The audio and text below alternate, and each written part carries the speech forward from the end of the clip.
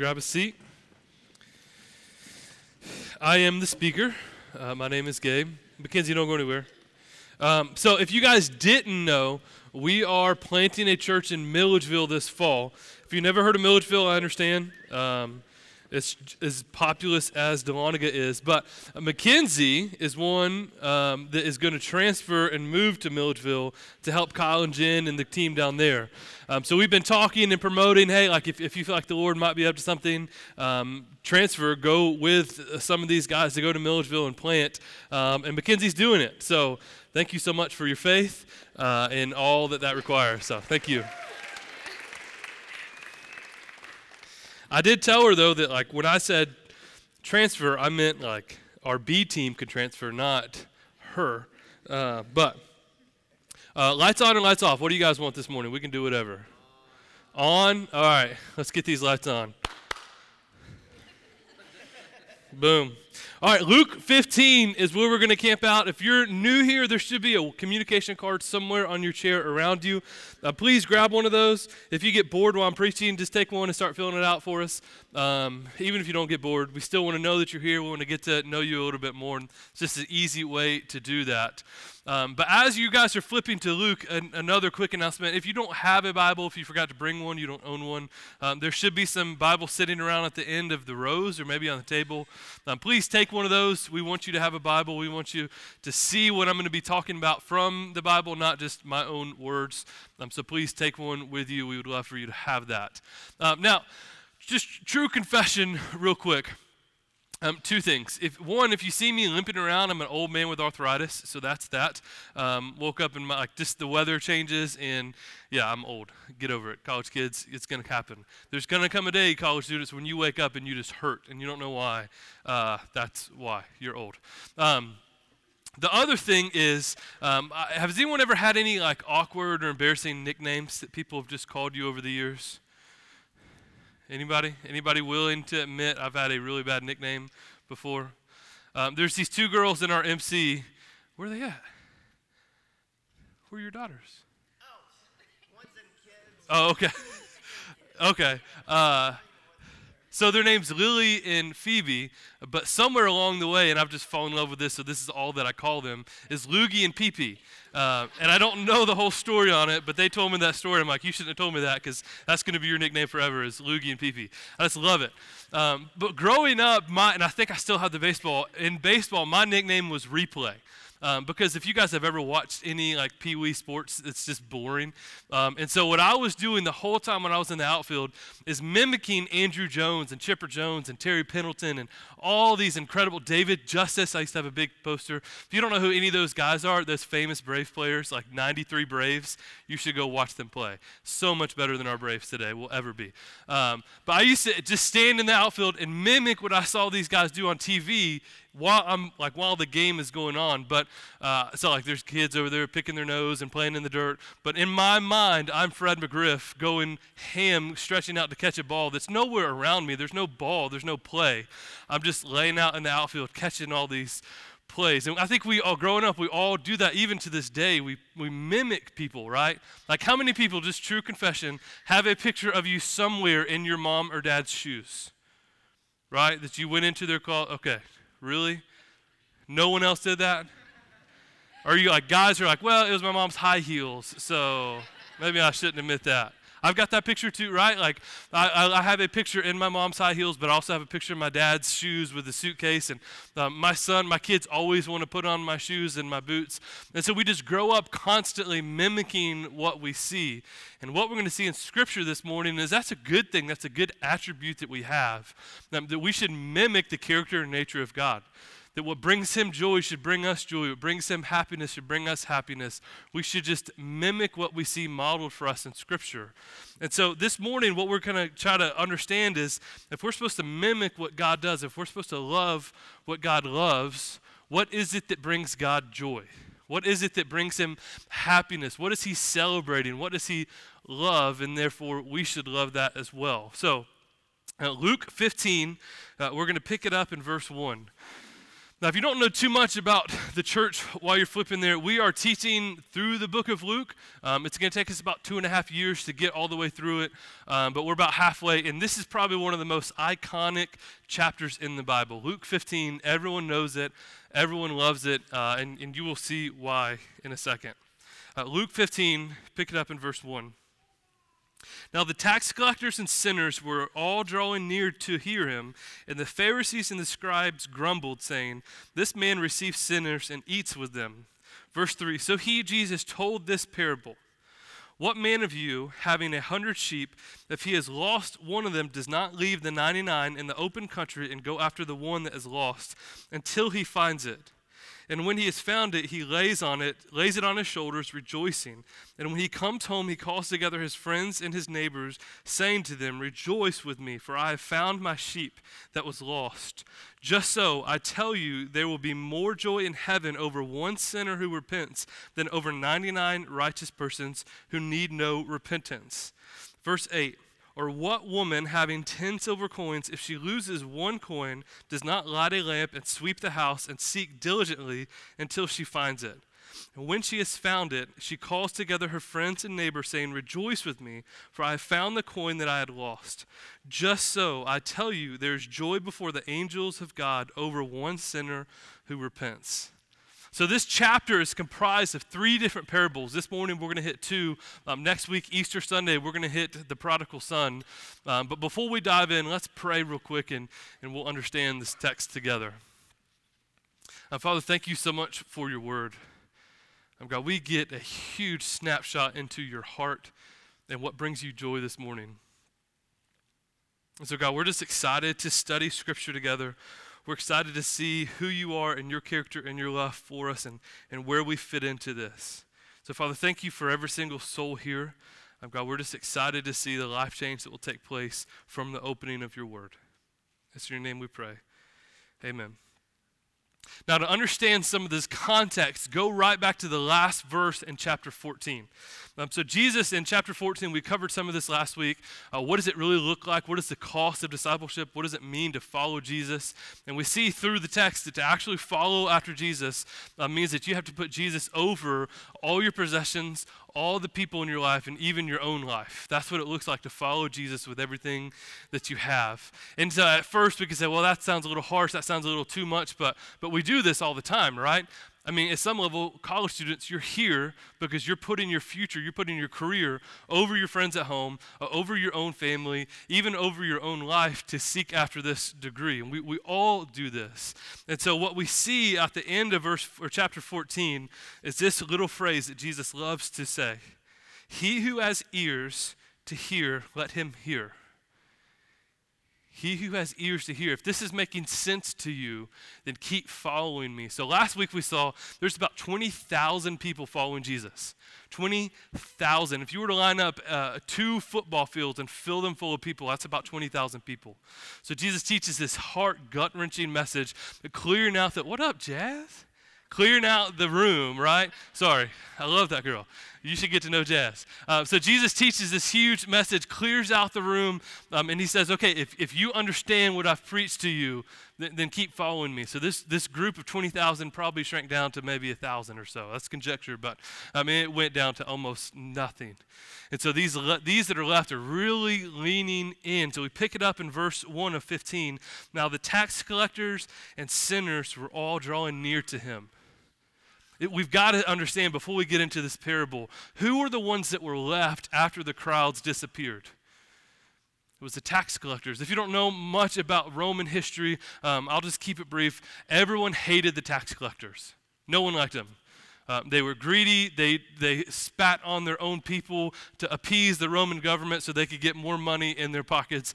They were just awful people. No one liked the tax collectors. The tax collectors and the sinners, though, the ones that know that they were bad, the ones that knew they needed Jesus, that knew their life was going nowhere, those were the ones that were leaning in to Jesus. Those were the ones that pressed in, okay, that's fine. I'll gladly put you above my possessions. I don't have any friends, so I can put you above my friends and even put you ahead of my own life. I'm in. But this upset some people, the religious of the day, the Pharisees and the scribes.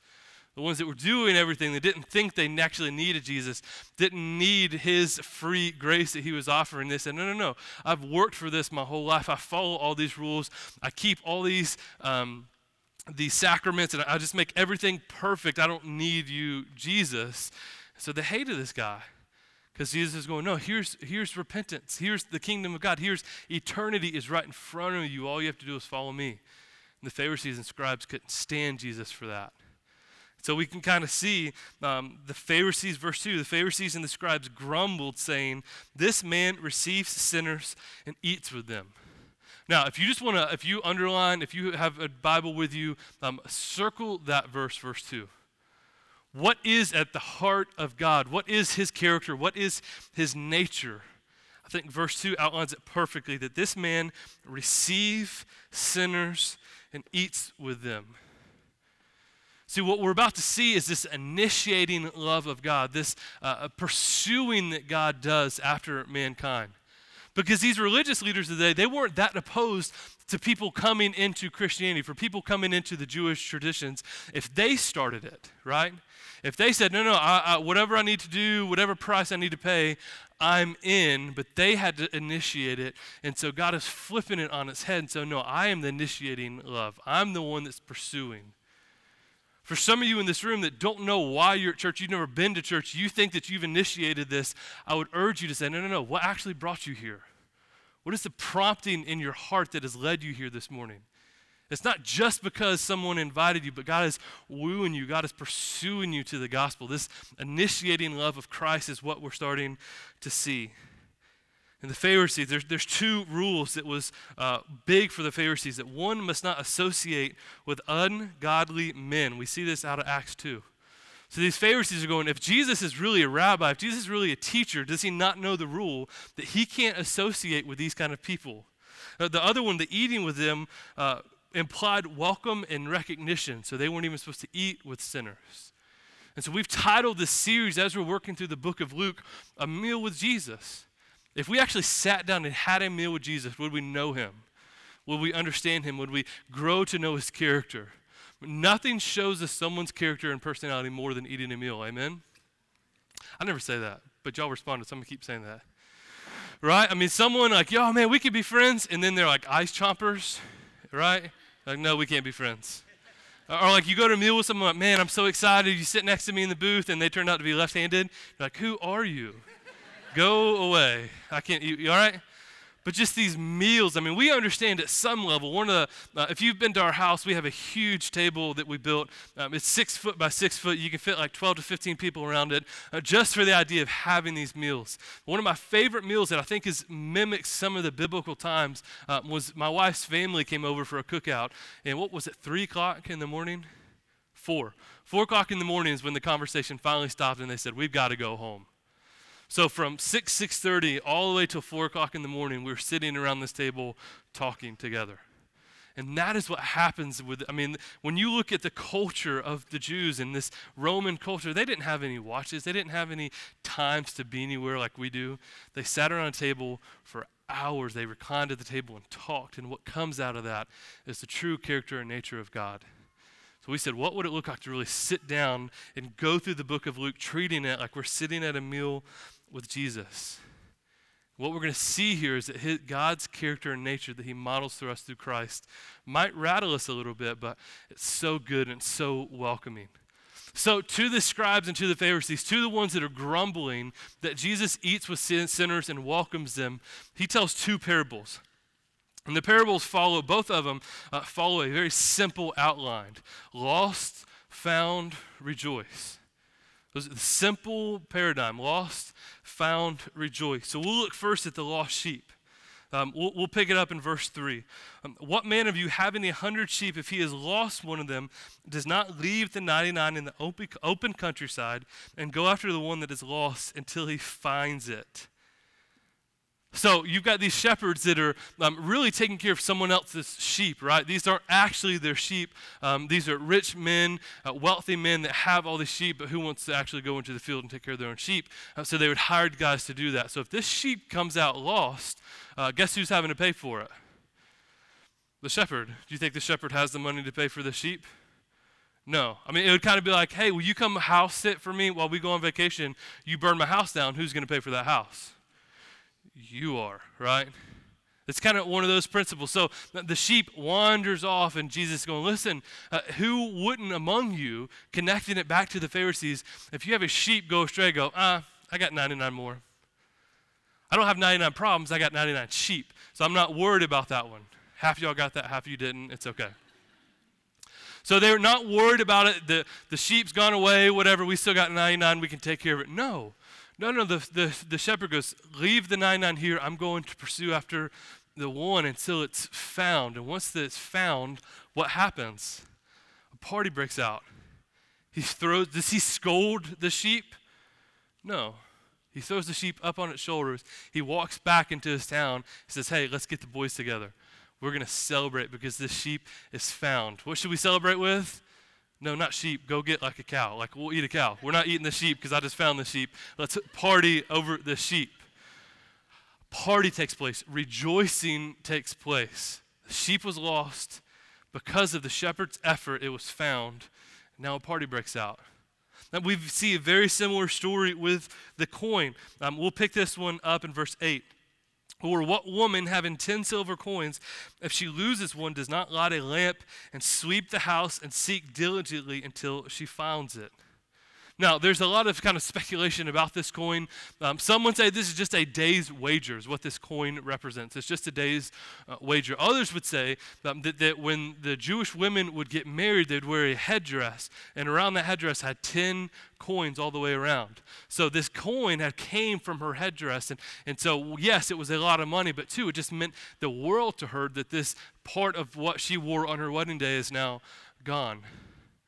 Now, she doesn't sit down and go, I got 9.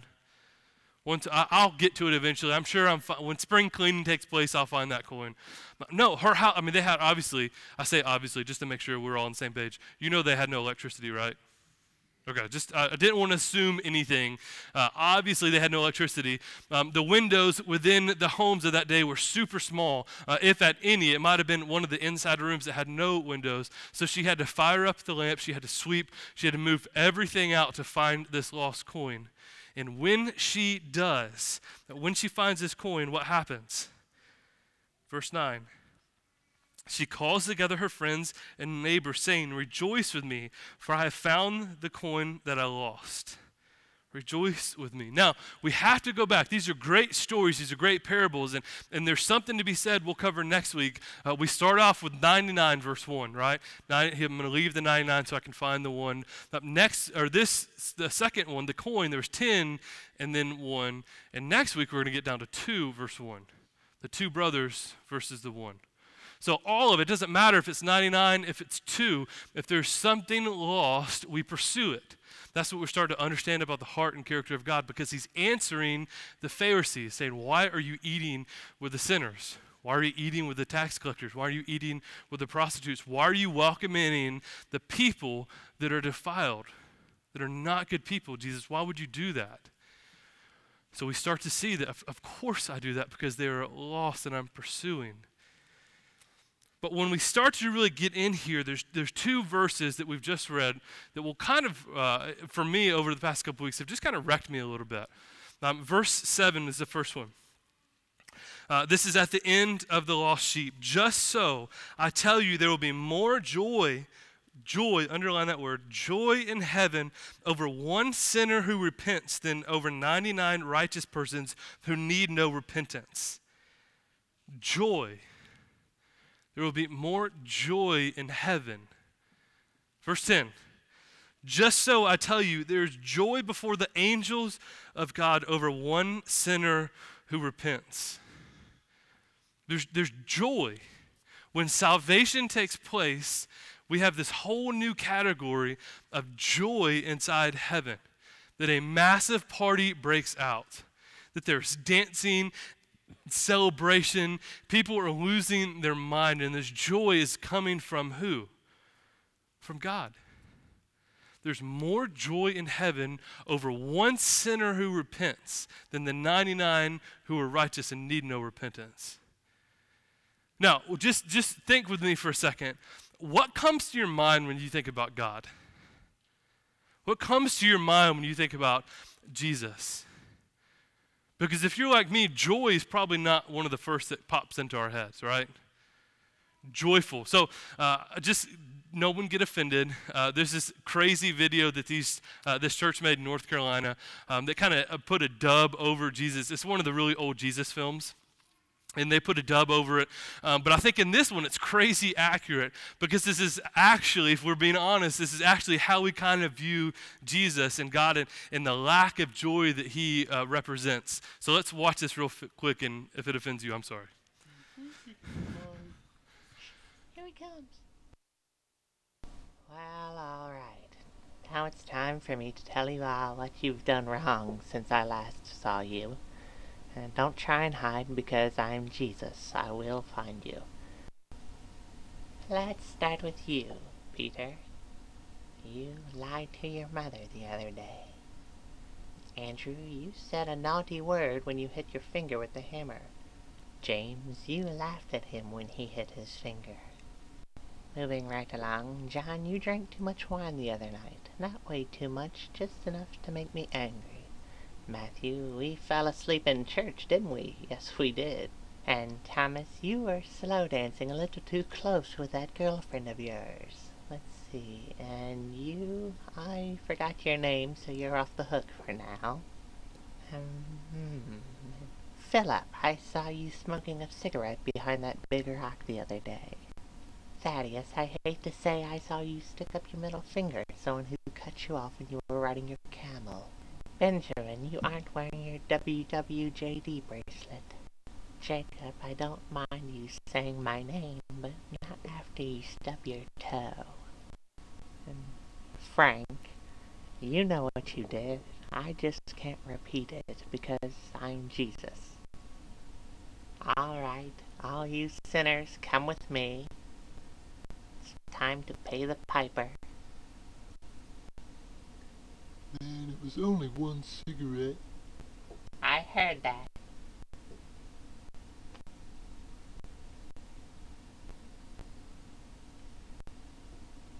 Look at all these sinners.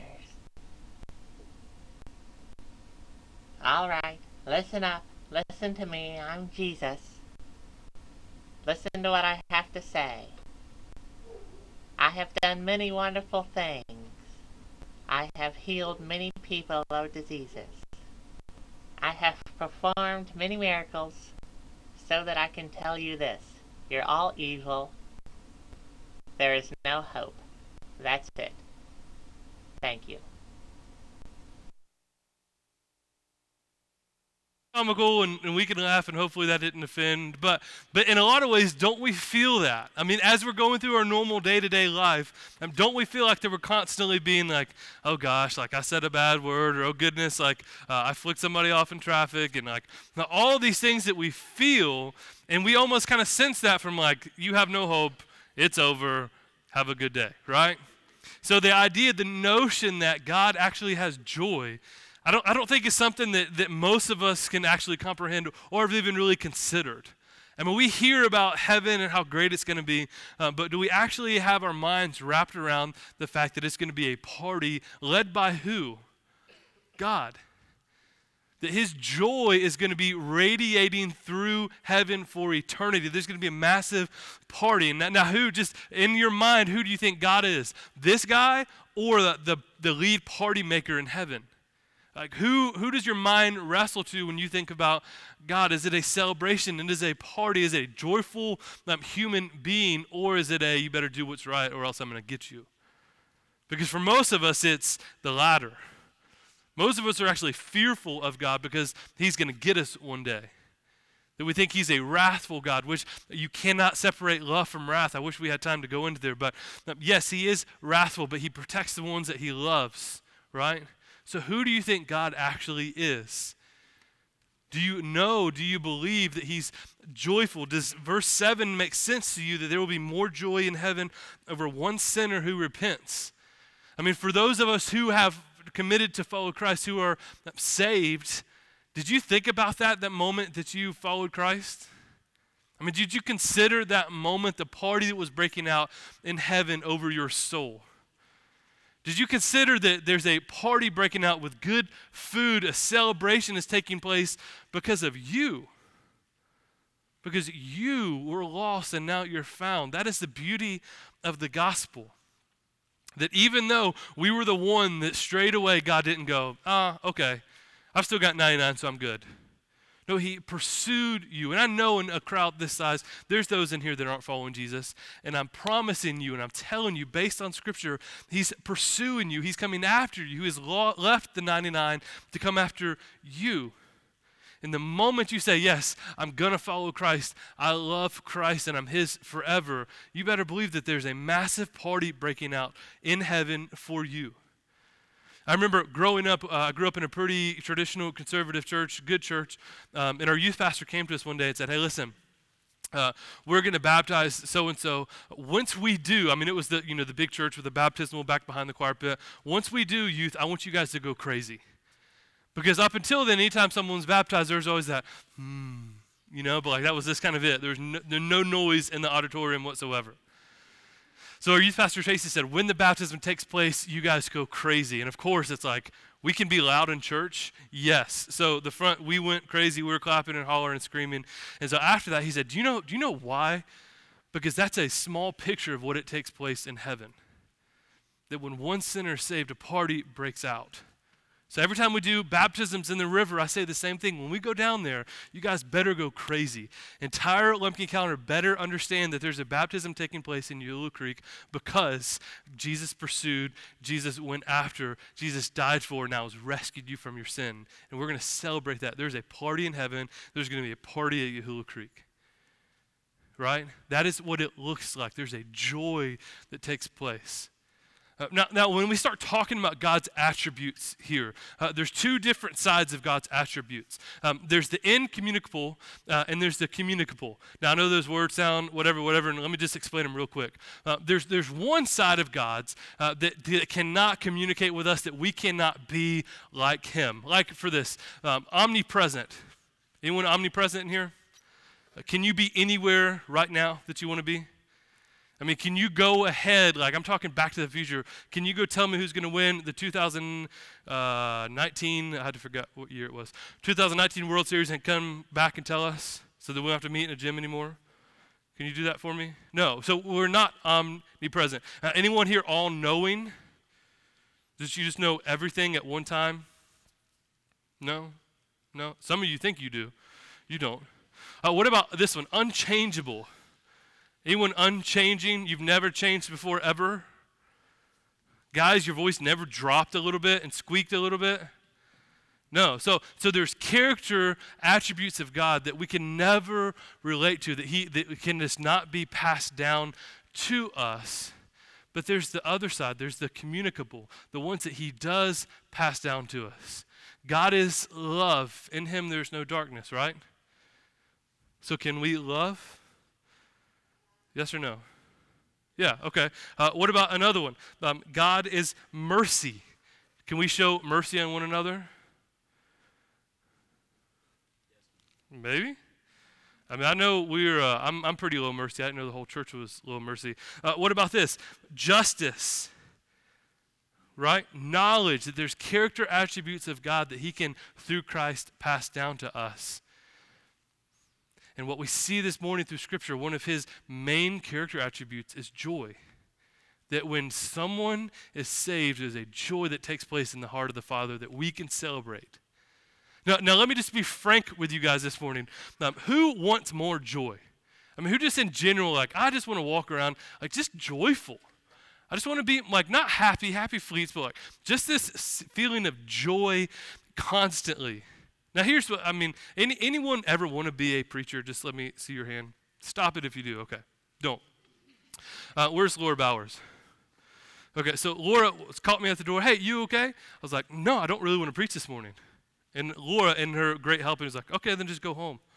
Like, well, I can't really do that, like whatever. And so, but the reason being is it's not coincidence that I wake up in the morning, I'm supposed to preach about joy and have no joy, right? I mean, there's just no, it's not a coinky-dink. It's providence that God is saying, you're going to preach on joy, so let me take all that joy from you. And so when you actually teach of where joy comes from, you're being truthful in it. This is where joy actually takes place. So flip with me over to John 14 real quick. John 14, we're going to pick it up in verse 12. Because if joy is an attribute of God that we can have, then we need to figure out how we gain it. Where does this come from? And we're not going to the fruit of the Spirit. That's a great place too. But we're going to stick to this. John 14, picking up in verse 12. Truly, truly, I say to you, whoever believes in me will also do the works that I do. And greater works than these will he do, because I am going to the Father.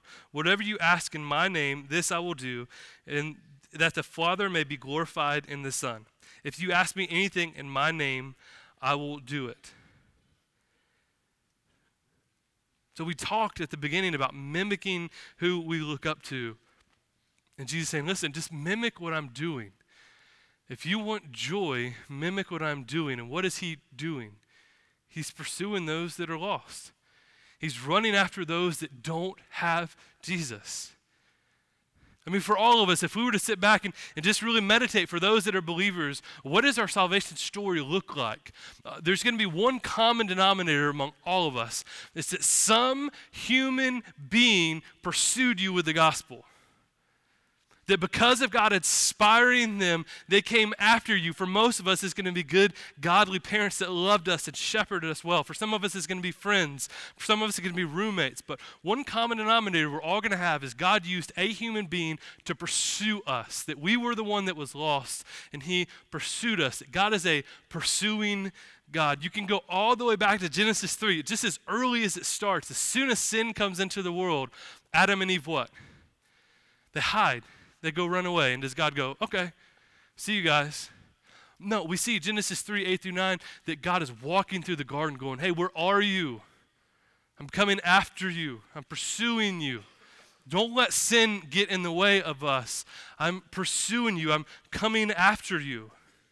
Psalm 103 would say the same.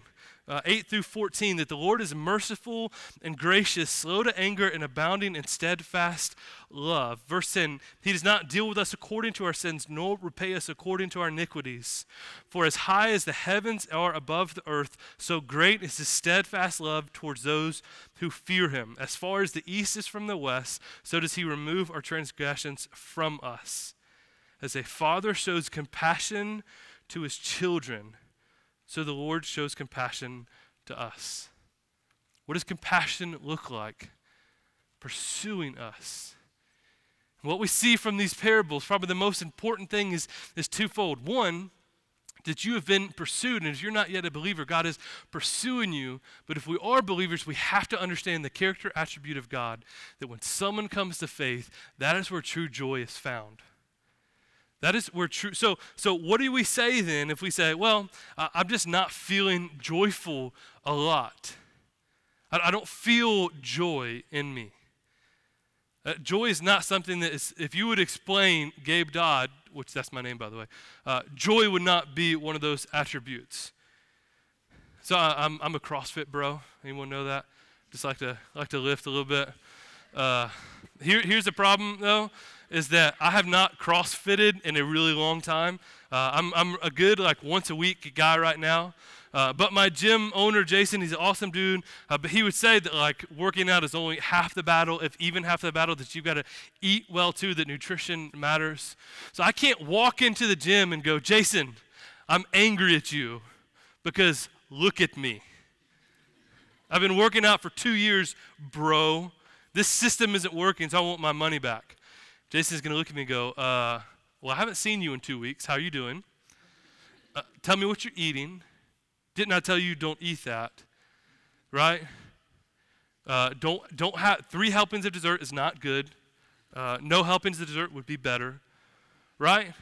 I cannot get frustrated at Jason for not seeing results on myself just because I'm not doing the work that he's asked me to do. But all of us carry this bitterness to God going, I'm not feeling this joy, God. He's going, oh, I've told you the whole time this is where joy is found. that where I have joy is when I see one sinner repent and come to me. So if you want to experience joy, go find one sinner and lead him to repentance. That's where true joy is found. So if you're not experiencing joy, if you're not happy, if you're not feeling this, if you're reading these words and they're blank words on the page, one of our first questions would be, man, what does it look like for you to go out? I promise you, church, if you just keep coming here Sunday after Sunday after Sunday, here's, and not doing anything outside of this place, here's the word that's going to come out of your mouth. Man, I'm just not getting fed anymore. It's not getting fed anymore. Church, please hear me. The point of this is not to feed you so that you get spiritually obese. The point of this is to give you just enough energy and just enough calories to go work, to go pursue, to follow what God has modeled for us, to seek and save that which was lost, to leave the 99 in this room and go after the one. That's what God has asked us to do, and that's where true joy is found. So if we don't feel this joy within our souls, one of my first questions for all of us, me included, would be, what are we doing for the sake of the gospel? What are we doing? Because scripturally, that is where joy is found. And I'd argue for you and for me that our lack of joy is directly correlated to us not sharing the gospel where we go. It's directly correlated to not praying for the lost. It's directly correlated to not pursuing those that need Jesus. That we cannot have joy without having joy, how God designed joy. That when the one comes back to the fold, the party takes place. Rejoice. Lost, found, rejoice. Now, you could say that we plan this and this is manipulative and just trust me, church, I'm not that smart. Next week is Easter. I mean, next week is the week that even non-believers, even the most hard-hearted atheists, even the most staunch agnostics would go, okay, but I kind of want to hear what they've got to say. I want to understand, I want to hear what's going to take place at this Easter service at church or in a gym, right? Because we are the church, we gather in a gym. They play pickleball here on Tuesdays. It's dangerous, be careful. Old men get really uptight about pickleball. So this is just the gathering, but this is maybe one of the 1 or 2 times a year that people far from God are going to go, no, like, okay, I'll hear it out. I'll give it a shot. So here's what I'm asking. Here's where I'm pressing in as we start to land the plane. If you're a believer in here, what would it look like this week for us to be obsessed over the coin? For us to be obsessed over the sheep? To put this to the test, that joy is found in seeing one sinner repent. Seeing someone that has wandered away from the truth of the gospel and bringing them back into the family of Christ. That is where true joy is found. Would we try it for this week? Would we make it a point for this week, church, just to take one person that is either a non-believer or is far from God or is wrestling with God? Will we just have one meal with one person this week? And if the opportunity presents itself, by all means, bring them to the gathering next Sunday, but that's not what it's about. It's about the joy that's going to come when you're doing the work of your Father. When you're sitting across the table going, listen, man, just tell me what you think. I'm just here to listen. I'm just here to talk. I'm not going to preach at you. My name's not Gabe. I don't have a cool church planting shirt like Gabe does that he's had for 10 years. I'm not going to be a preacher. I'm just here to listen. What would it look like if we were obsessed over the coin this week? What would it look like if your missional community, so like my missional community that meets on Fridays, we've decided we're not going to meet this week. I know schedules are busy and it can be hectic, so we're going to take Friday night off to leave space for this dinner conversation. To give an opportunity for us to stop being so busy as Christians and go, no, your busy night, that Friday that was already scheduled, is now free. Who is the coin? Who is the soul that we're going to pursue this week? What would it look like? College students, look at me real quick. And you can tell your mom this, and they can email me, and we can have a very frank conversation. I'm going to make some mommies and daddies mad here real fast. Would you pray and consider about staying here next weekend? For the ones that live in your dorm, for the ones that you share a room with that aren't going anywhere because that Easter means nothing to them, they're still going to be here next weekend. Would you consider staying up here as a college student going, the mission of the gospel is more important than deviled eggs at my parents' church, so I'm staying here. My mission is this lost coin, which is my roommate, and if I'm not here, then who? If I go home, she's not going home, he's not going home, their parents don't go to church, they don't know the gospel, so if I go home, am I losing an opportunity for this person? That you're here 85% of your week, would you just stay the other 15%? If we're serious about this coin, if we're serious about this lost sheep, what would it look like for us to stay?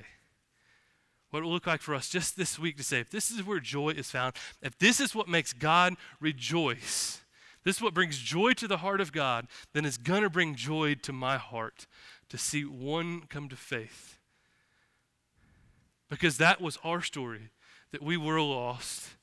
And because of God and his faithful men and women on this planet, they pursued us and they found us and they brought us back, and God rejoiced.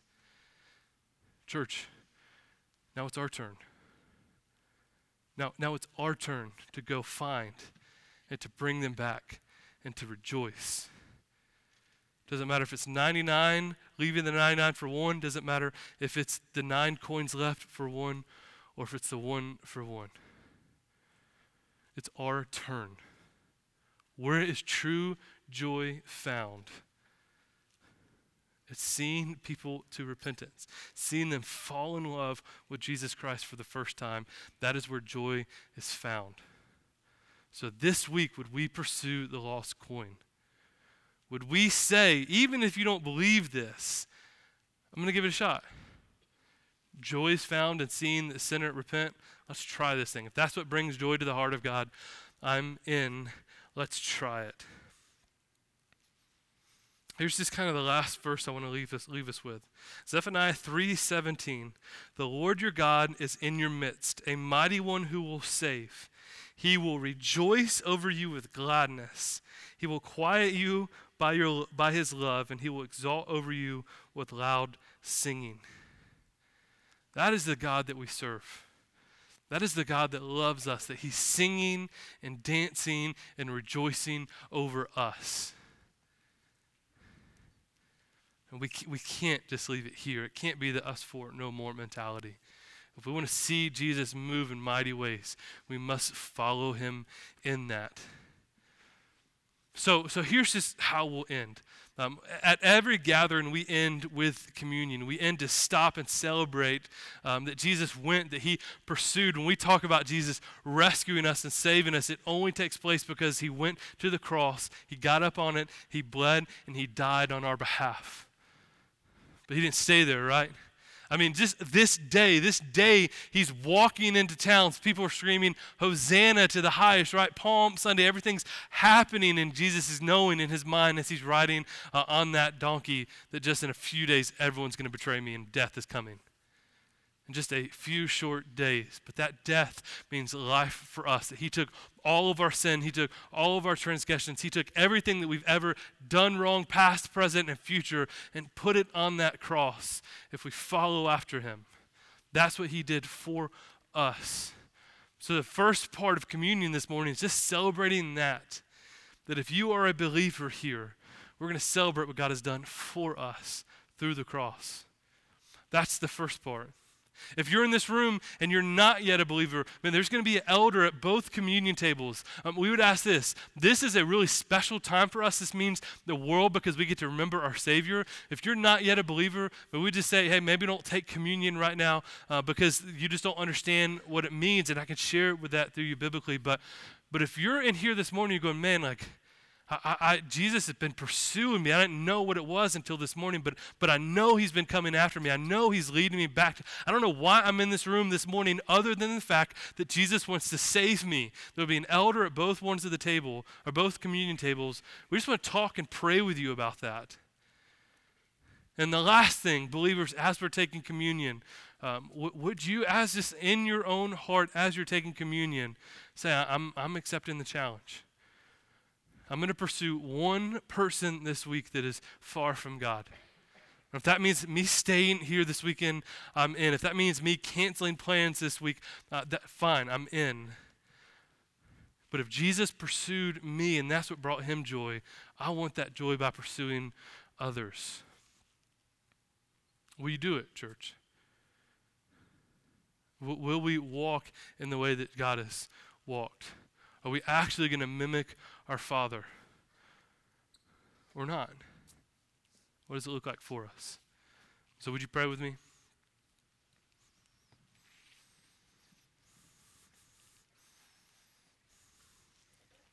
Oh, Father, we're so grateful that you've given us something to mimic, Father.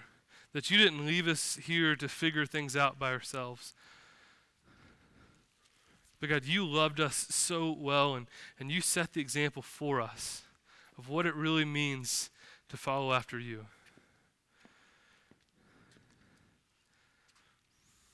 God, we thank you for the fact that the believers in this room, that we were lost. Father, we were just following the way of the world, following all that we knew and that felt right. God, but we never were happy. We were never satisfied. We kept buying into the lie of more of the same is going to satisfy, and it never did.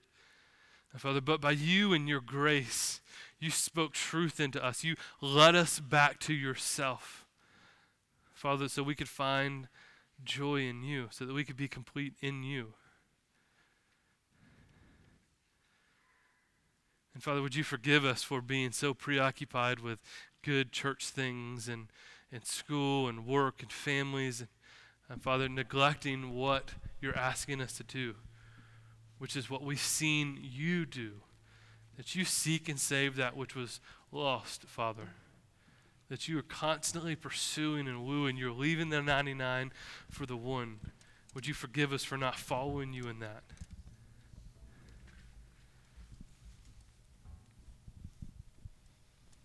So, Father, this week, would you give us the courage and the boldness, the opportunities, the eyes to see the lost coins and the lost sheep around us, Father, that they matter to you. And, Father, they should matter to us as well. And so, Jesus, I also pray for those in this room that might not know you, Jesus, the ones that they are the lost sheep, they are the lost coin. God, I hope and pray that they hear the gospel clearly. Father, that you left the 99, you left the joy and fullness of heaven to come down to this planet, to this earth, to walk around, to be beaten, to be spit on, to be accused, to pick up your cross, and to die. And then 3 days later, that death was no more. Father, that you defeated death. You went through all of this so that we can be your sons and daughters.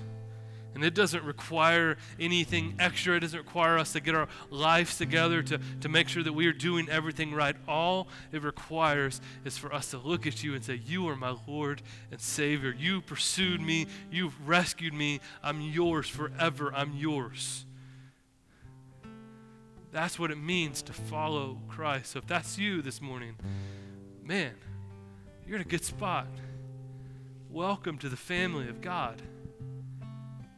It doesn't require some magical prayer or some seance, or it just requires you understanding your sin, you understanding your inability to follow God by yourself and submitting to his lordship.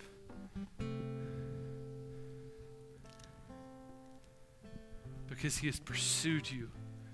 He is pursuing you. His love knows no bounds for you. That is what's happening this morning. So if that's you, man, I'm telling you, there are elders at both the tables that want to talk, that want to pray, and want to celebrate, because that is where joy is found.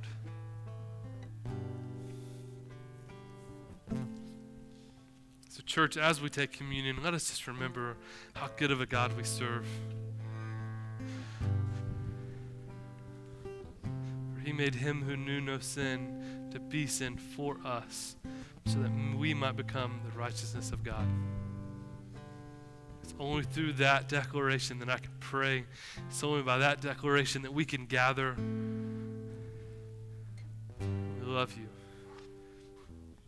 It's in your name that we pray. Amen.